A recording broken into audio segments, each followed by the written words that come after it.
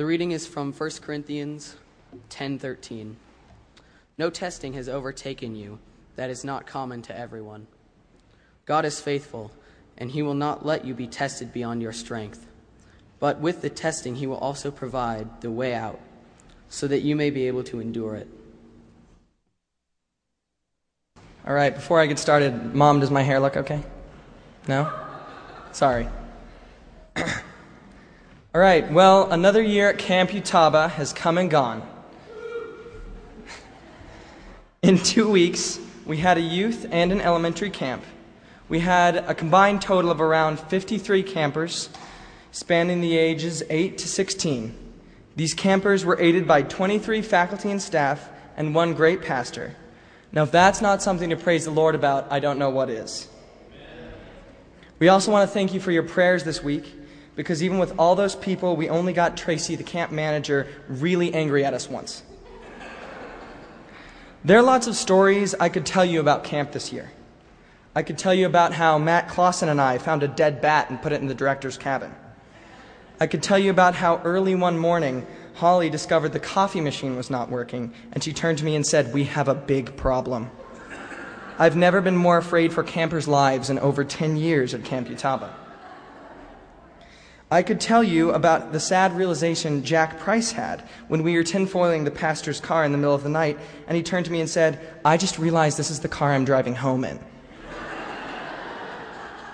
There are funny stories like when sleep-deprived camp directors dance to YMCA just like marshmallows.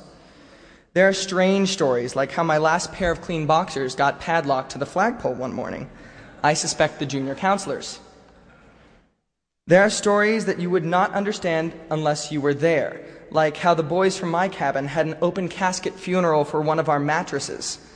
And Lane, a camper, worked the crowd and would say things like, "I know you had your differences, but it would mean so much to Matt the mattress that you came." There are always these kind of stories at camp, but there are also stories of acts of great faith and love. Some are small, like when I arrived late to the younger camp, and one of the boys gave up his extra bunk so that I could have a place to stay for the next 2 nights. Or how one of the girls missed snack time just so she could help clean up the craft room. Some of the experiences with Jesus are life-changing. For example, in small group time, a young boy expressed to me his struggles with an alcoholic grandfather.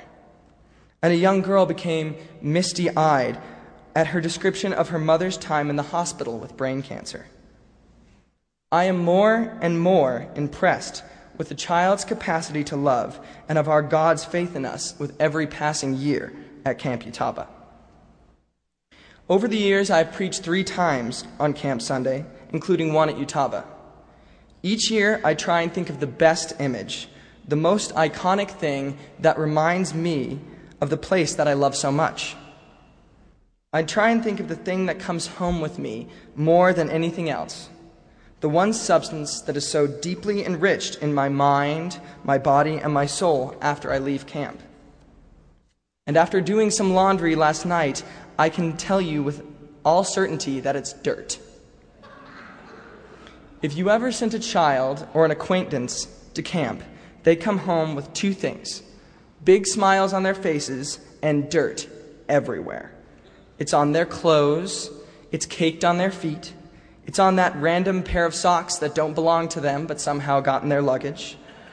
The dirt's all over their shoes, sleeping bags, towels, toothbrushes, pants, hats, shirts, and it's in between the pages of their Bibles. It seems as if the dirt and dust have encompassed every aspect of their being. And I have to say, there's nothing more important at camp than getting really, really indescribably dirty. This is because dirt, with very few exceptions, is a lot like Christ's love for us. Each year, the campers arrive clean and wary of the dirt that is about to surround them at camp. However, as the week goes on, they work their way through Bible drills, games, small group time, chapel, and most importantly, personal discovery of their relationship with God. And after all this, they find that dirt starts to rub off on them.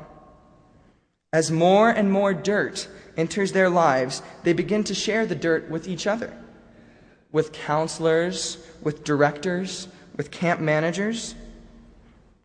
And soon the whole camp's looking pretty dirty. When their parents come to pick up the children, they seem to be assailed by the dirt of Jesus' love that is now in every part of their child's lives. And as they go to leave camp, the dirt goes with them. However, at camp and at church, it is easy to get dirty in Christ's love. It is simple to feel the love of Jesus and hope for the future. But if dirt is a metaphor for Christ's love, then we live in a world that is becoming more and more focused on cleanliness. Being dirty has become unfashionable.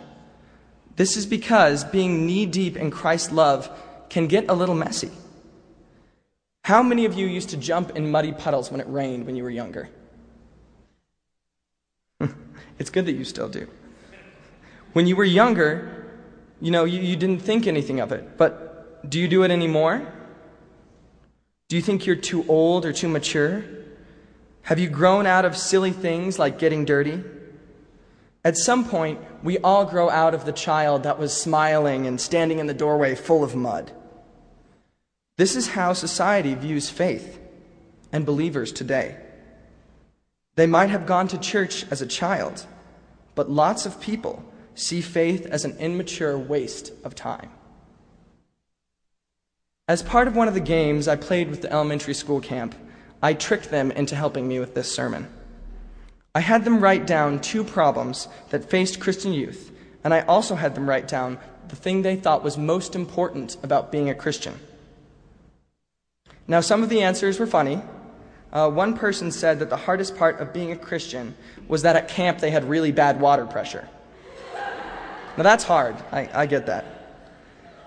Taking this in stride, there were lots of great answers. Some children said coming to church on Sunday was hard. Others said that being nice to people you didn't like was the hardest part. The most enlightening thing for me was that these children found love, or a variation on love, to be the most important aspect of being a Christian. Even at this young age, these children came to the same conclusion that Jesus did about the most important commandment, which is love. They did not say faith or hope. They did not think the most important thing was getting people to sit in the pews on Sunday. They were not interested in rebuilding houses or raking yards. They did not feel obligated to read the Bible every day. They were not over-focused on prayer. Now, these are all great things, but in a world where politicians are obsessed with negative advertisement, in a world where 925 million people are starving, in a world where a person can bring tear gas to a movie theater, these children believed in love. And that's an amazing thing. It is easy to overcomplicate things. It is easy to feel the love of Jesus at church or at camp. In the verse today from Psalms, it says, "He will cover you with his feathers, and under his wings you will find refuge.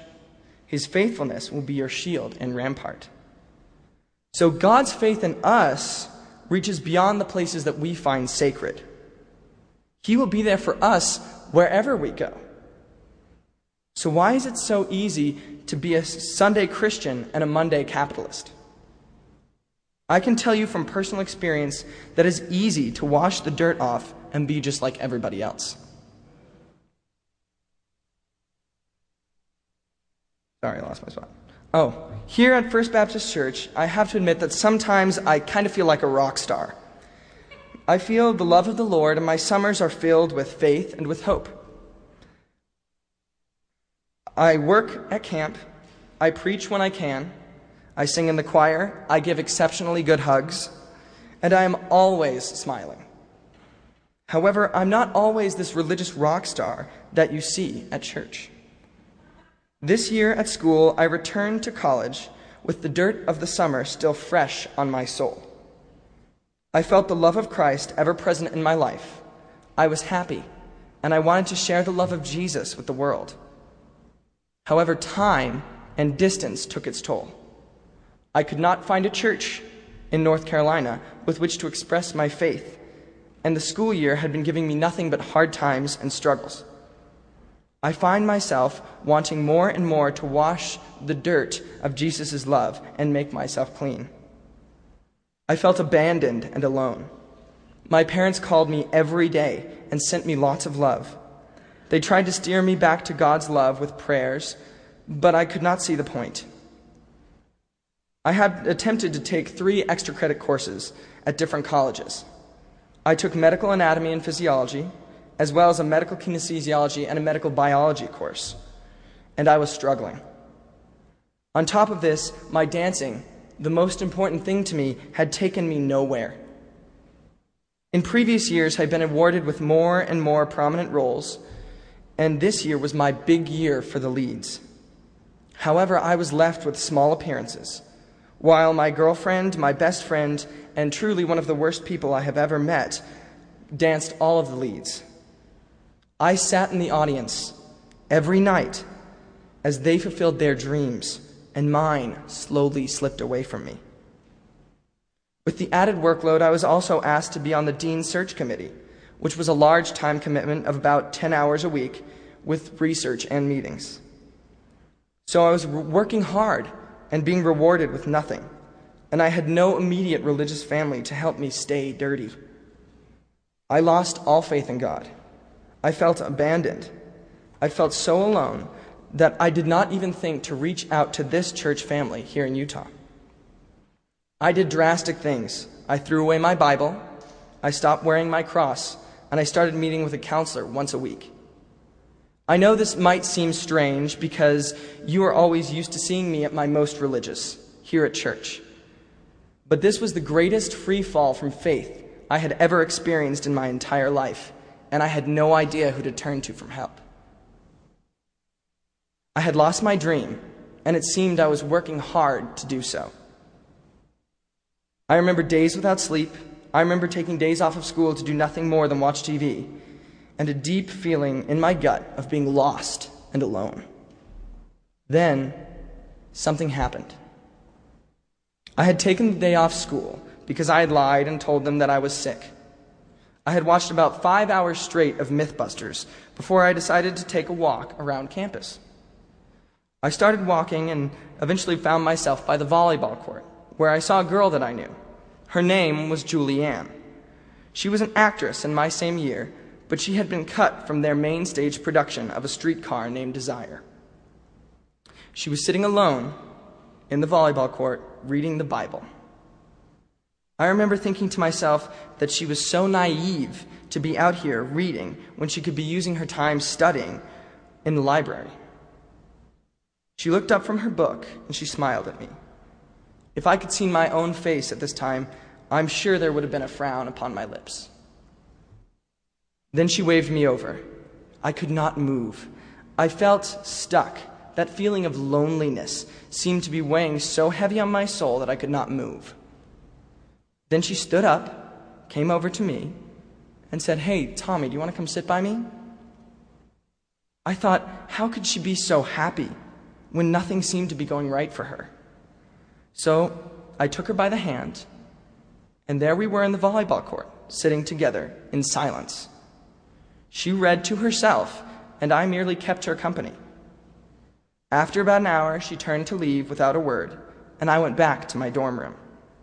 But something had happened. I started walking home, and as I did, I put my hands in my back pockets, only to find that some of the dirt from the volleyball court had wound up in my pocket.